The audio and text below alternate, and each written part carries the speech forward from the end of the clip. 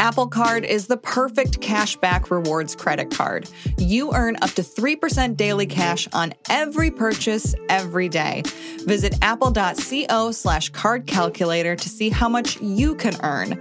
Apple Card issued by Goldman Sachs Bank, USA, Salt Lake City branch. Subject to credit approval. Terms apply. Hello. I just wanted to say hi to our new listeners. It is very nice to have you here. We are happy you've joined us. And if you like what you hear, subscribe, rate us, recommend us to your friends. All of those things. They help other people find us and listen. Okay, here's the show.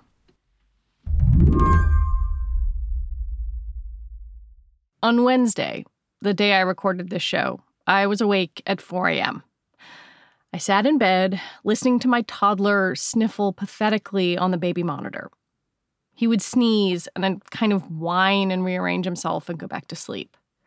My husband was out of town, and I sat in the dark running through my options. I needed to work, which meant I needed childcare, which meant I needed to get my kid a COVID test. My baby's 14 months old. He touches everything. So the odds were very good that it was just a cold. But we shared childcare with another family, and on the off chance he was positive, I couldn't put everyone else at risk. In this scenario, whether it's your kid, your roommate, or you, is exactly the kind of thing that doctor and epidemiologist Michael Mina is obsessed with. Imagine if within moments of noticing that your toddler had a runny nose, had some symptoms that could be COVID, you could just reach into your cupboard and in 5 minutes have performed a COVID test without having to get in the car, bringing him around to potentially infect other people. I ended up bundling my kid into a stroller, going to 2 different urgent cares, finding one that could take us, and thankfully getting a negative rapid test result, one that allowed me to actually do this interview. And now just scale that idea up to the many, to hundreds of millions of people who are kind of going through the same thing on a daily basis. Mina wants anyone in this situation to have a quick, easy testing option without even leaving the house. We just have thus far truly neglected to use some of the most powerful tools for no real particularly good reason. We just haven't focused on them because we've had a singular focus for the most part in this country, and that's been vaccines. But vaccines aren't going to help you understand if your toddler has COVID and could be infecting you or other people around you. Mina, who teaches at the Harvard T.H. Chan School of Public Health, has been preaching the gospel of cheap, rapid antigen tests for 18 months. First, he was a lonely voice. Now he's part of a growing chorus, saying that we as a country are ignoring an easy tool to help us control infections.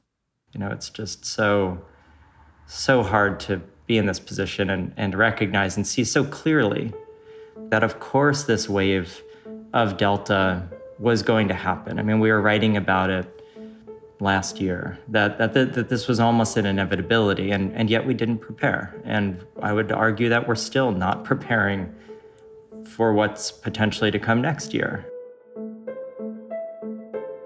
Today on the show, Mina argues that for less than $1, we could break the chain of transmission. So what's stopping us? I'm Lizzie O'Leary, and you're listening to What Next TBD, a show about technology, power, and how the future will be determined. Stick with us.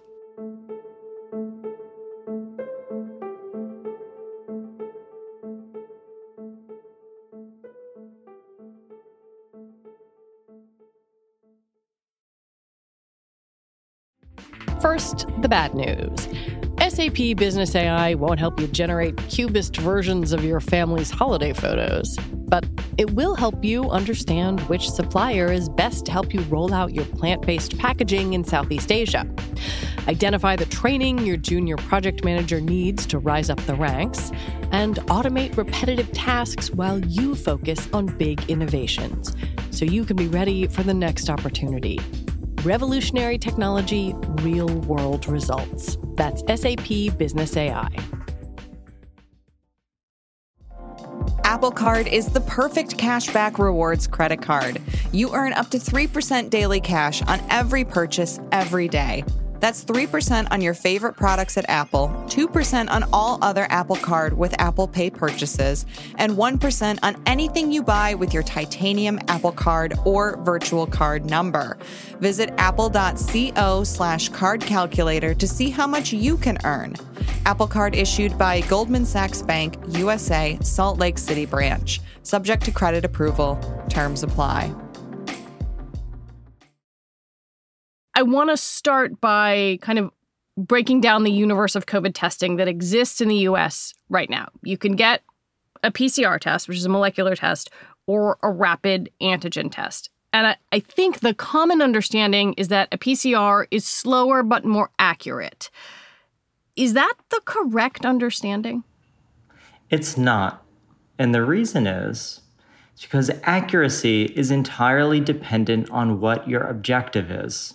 And the conversation has been 100% dominated by physicians and clinical laboratory directors who are completely focused on medical diagnostics. And in a medical diagnostic, you're not asking, how are we going to stop spread across the community? You're asking, does my patient have any evidence that they currently have COVID or did in the recent past? Right.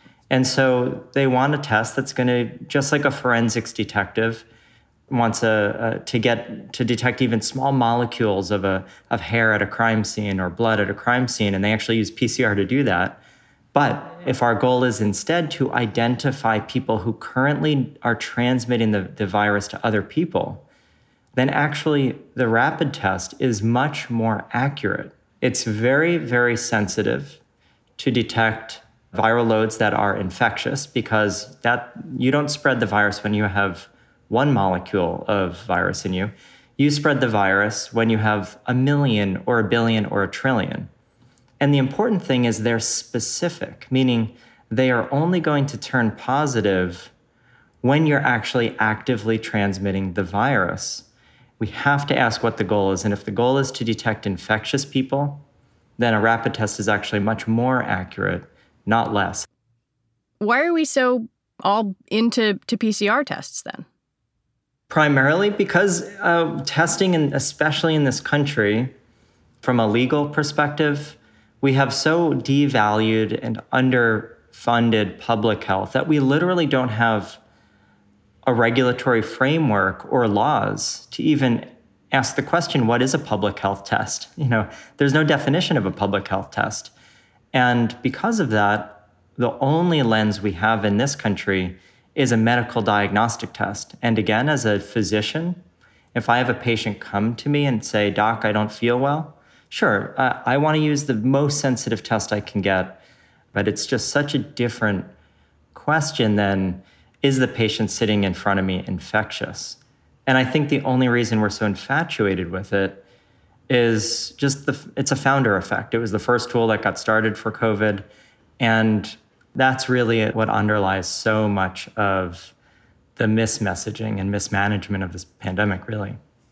Okay, so let's say you, Michael Mina, you are like the COVID boss of everything. You're the COVID czar. You have carte blanche. What does a day in the life look like if your kid's got a runny nose? COVID is an information problem. This pandemic is an information problem. And by that, I mean, the only reason we quarantine, we keep people home from school, we do any of this stuff is because we don't know if they're infected with COVID. And so what I would say is, if my kid had a runny nose today and I thought, oh, maybe they were exposed at school yesterday or a couple days ago, I would want to, and I do, I would go and pull out a rapid test. And I happen to have lots of rapid tests at my house. And I would use it. And in 15 minutes from start to finish, I would have an answer. And I would feel good about saying, okay, you have a runny nose, but it's okay for us to go to family dinner tonight. It's okay for you to go to school. It is okay for you to be out in the world as far as COVID is concerned. And so it's so simple. It's literally 30 seconds of hands-on time. Pull the test out of the cupboard and use it. So what does it look like at scale if, a school system worth of parents is using rapid tests, or a workplace or a county? So one of the most simple examples of how these tests can be used at scale is this Test to Stay program. I'm really tired of seeing schools close down. It's sad. Kids have been out of school for so long, and we quarantine whole classrooms of people when one person turns positive in the classroom. But why? We have to ask, why do we quarantine a whole classroom? We quarantine them because of the information problem, because we don't know which of any of them got infected. So instead of quarantining a whole classroom of students for 10 days because one person was positive, you just test each of those students every day for the next 7 days, and each morning you test at home. And if they're negative, they can go to school, and if they're positive, they don't. That's one example. Another example is if businesses want to be back in session and not worry about outbreaks, you do enough testing to monitor for any outbreaks that might be emerging. You can say, okay, we've seen 3 cases in our office building in this week. So what we are going to ask you all to do is to test yourself every morning before you come to work for the next 7 days. And that's enough to completely squash the outbreak very quickly. What Minna envisions is essentially thinking about COVID differently, focusing on infectiousness, not detection. To him, that's the beauty of home testing. But it's complicated. When I think about the information question, right, and what this might look like at scale, I wonder a couple of things. Like, let's say then that I have the ability to do that, my neighbor has the ability to do that, and my kid tests positive.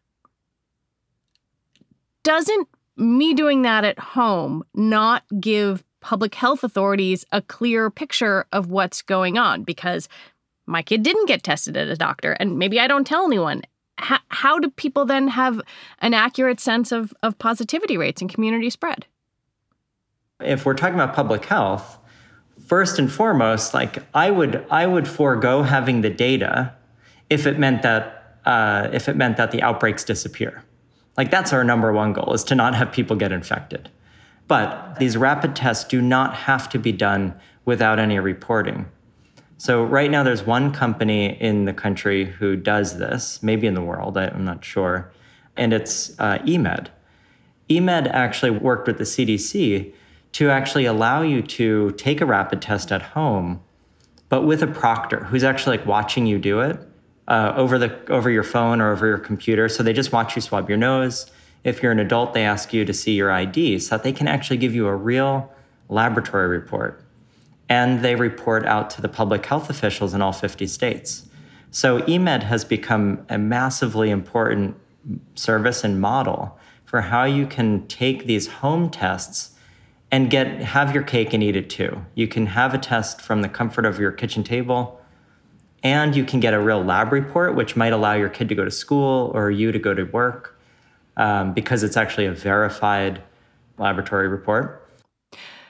I want to look at what is going on in the UK, where something sort of similar has been put into place. Tell me a little bit about what the United Kingdom's been doing.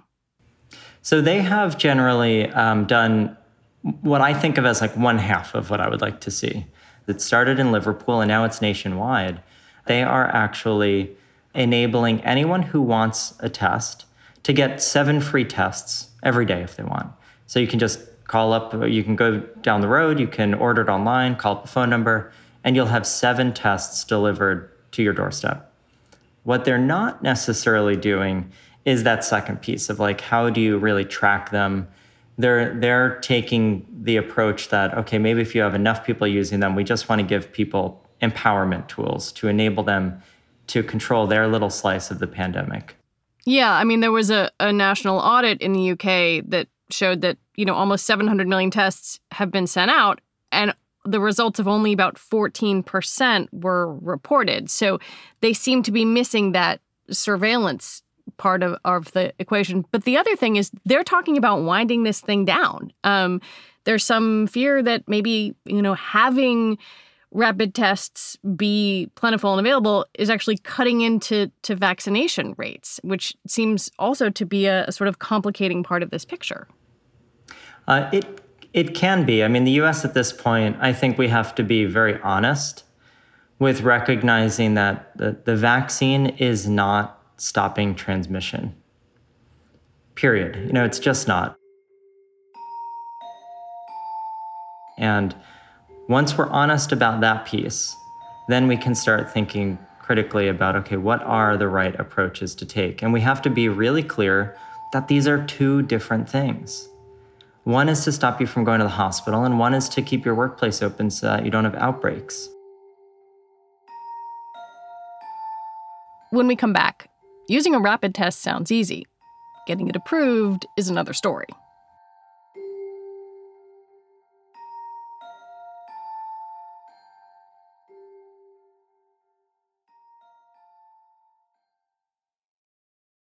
With the Lucky Land Slots, you can get lucky just about anywhere. This is your captain speaking. We've got clear runway and the weather's fine, but we're just going to circle up here a while and get lucky. No, nothing like that. It's just these cash prizes add up quick. So I suggest you sit back, keep your tray table upright, and start getting lucky. Play for free at LuckyLandSlots.com. Are you feeling lucky? No purchase necessary. Void where prohibited by law. 18 plus terms and conditions apply. See website for details.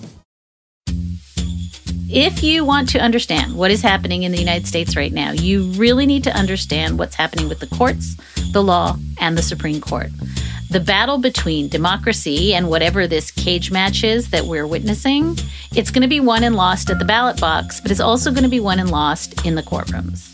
I'm Dahlia Lithwick. I host Slate's legal podcast Amicus, and we are doubling our output, bringing you weekly episodes from here on in, because how else can we keep an eye on the many trials of Donald Trump, the conservative legal movement's assaults on our rights, the Supreme Court's latest slate of environmental gutting, gun safety eviscerating cases on the docket. So follow Amicus wherever you get your podcasts. New episodes dropping every Saturday morning. You're listening to What Next TBD. I'm Lizzie O'Leary, and I'm talking with Harvard epidemiologist Michael Mina. Mina has spent the last year and a half trying to get the U.S. to adopt widespread rapid antigen testing as a way to control COVID. But those tests have to be authorized by the Food and Drug Administration. Currently, only a handful of home antigen tests have emergency use authorization. The entire bottleneck for the United States is the authorization of the tests. We have very few tests available to us in the United States. If you go to Germany, they have almost 70 different manufacturers producing tests. That's created market competition. It's driven costs of the actual test down. In the UK, they have partnered with companies that can scale to massive numbers. In the US, we essentially have taken a very small handful of companies, none of which are scaling particularly large numbers, and that was it. So the real problem in the United States is that we have failed to authorize enough of these tests. Not because the tests don't work, but it's simply because of how we define these tests. The FDA defines the tests as medical devices. They want rapid antigen tests to show sensitivity comparable to PCR tests. Only a handful of companies met that requirement and could get emergency use authorization, that EUA, for their tests. Other companies have the technology, but not the authorization. Essentially, the FDA said, okay, well, now we have some companies, we're going to raise the bar even more. So it's just become harder. And I talk a lot to all these companies, and all of them say, we just don't understand, Michael, can you help us? It just feels like the FDA is changing the goalposts on us at every time. Somebody said to me yesterday, it feels like the Hunger Games, where the moment you're about to succeed, the moment you're about to get your EUA, a new gauntlet is thrown into the picture. And that's kind of what's happened for almost a year now for these companies. There's a push, and you're one of the people who has talked about this, to reclassify these tests as a public health tool and not a medical device. What would that take? So I started saying that because I've tried for over a year to get the FDA to evaluate these differently than a medical device. It's been essentially an immutable wall.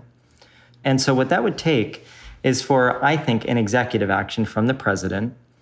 And what the executive action would state is that the tools used for public health testing during this public health emergency are designated as public health tools.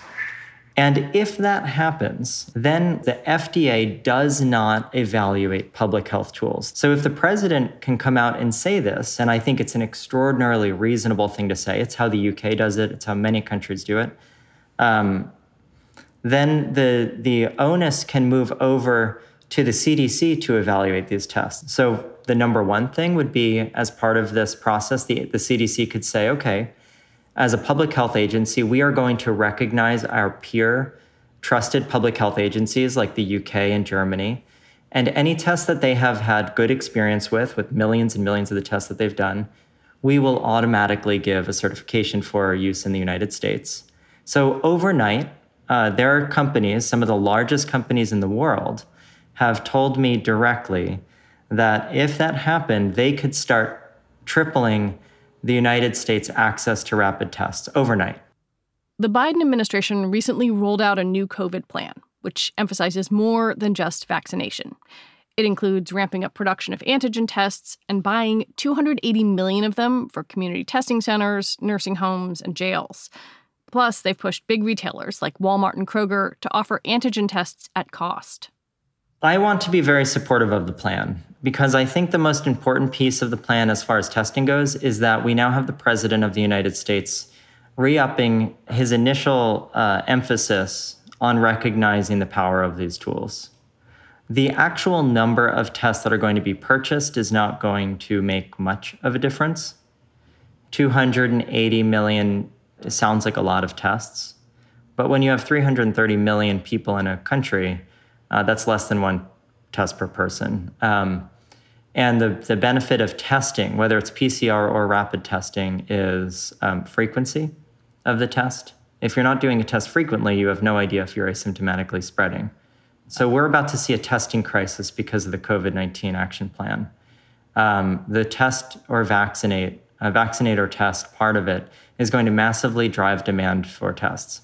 Right, that just pushes people toward testing. Exactly. And so we're about to see a crisis because we don't actually have an increased scale. He did talk about invoking the Defense Productions Act, but actually that's not the problem.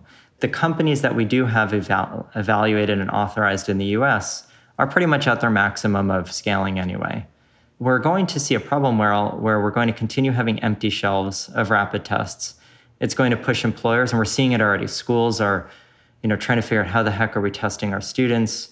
Businesses, I've gotten so many calls from Fortune 500 companies, Fortune 20 companies, trying to ask me, Dr. Mina, what can we do? We have 8,000, 12,000 employees who aren't vaccinated and don't want to be vaccinated. How do we get tests? And so it's really going to drive the demand for testing, which is going to further deplete any rapid tests that do exist. And then it's going to push it all to the PCR labs. And very quickly, the delays in PCR are going to go from 1 or 2 days, which I would say is already too much to stop transmission, to 5 days again. And then you have a useless public health tool.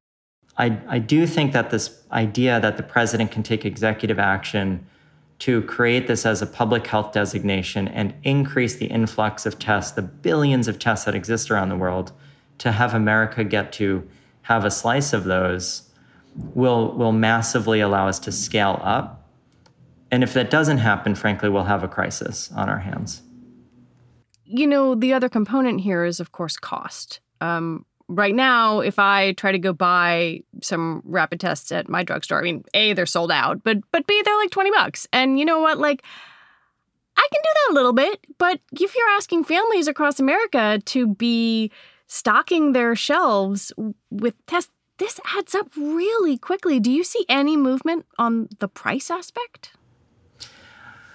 Well, the price is coming down to market competition. At the end of the day, we can either really increase market competition, which would require us to authorize more tests or certify them through the CDC. And that can drive the cost way down because these tests cost like 80 cents to make.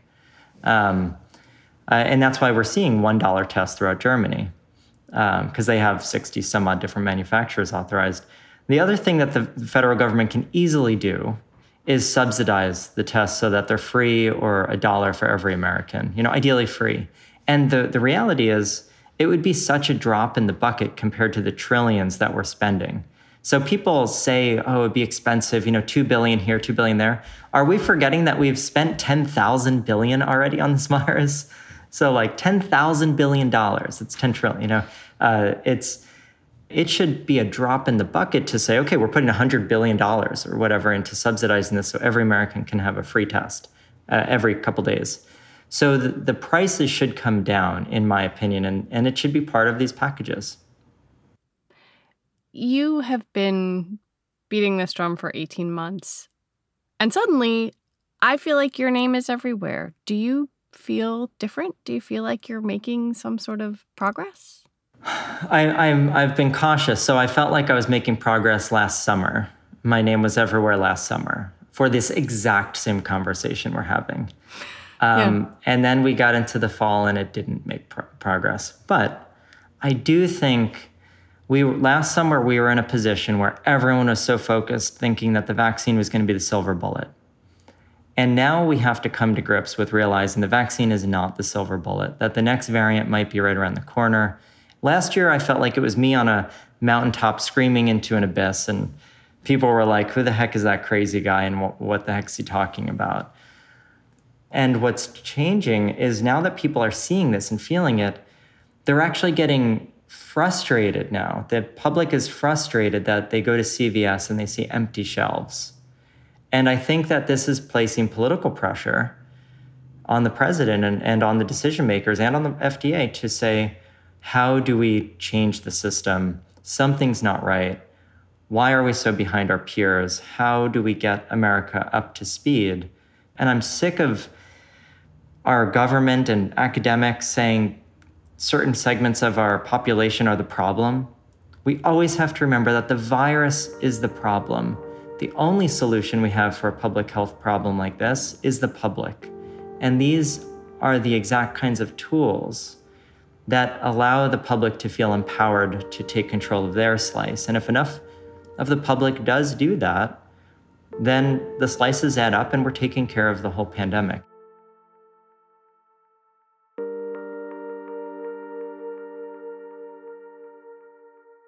Michael Mina, thank you very much. Well, absolutely.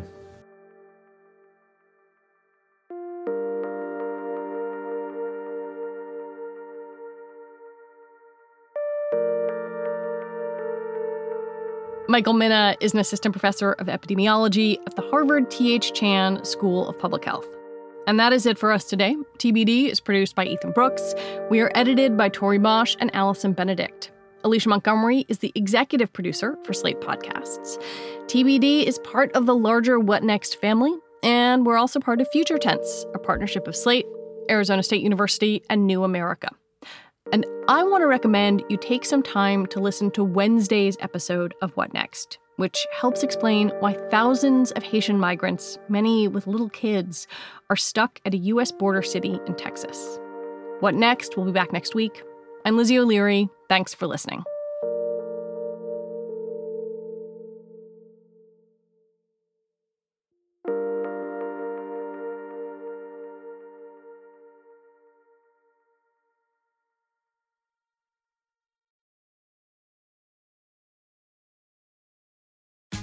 Tax day is coming. Oh, no. But if you sign up for Robinhood Gold's IRA with a 3% match, you can get up to $195 for the 2023 tax year. Oh, yeah. Sign up at Robinhood.com/boost by tax day to get the biggest contribution match on the market. Subscription fees apply. Investing involves risk. 3% match requires gold for 1 year from first match. Must keep IRA for 5 years. Robinhood Financial, LLC, member SIPC.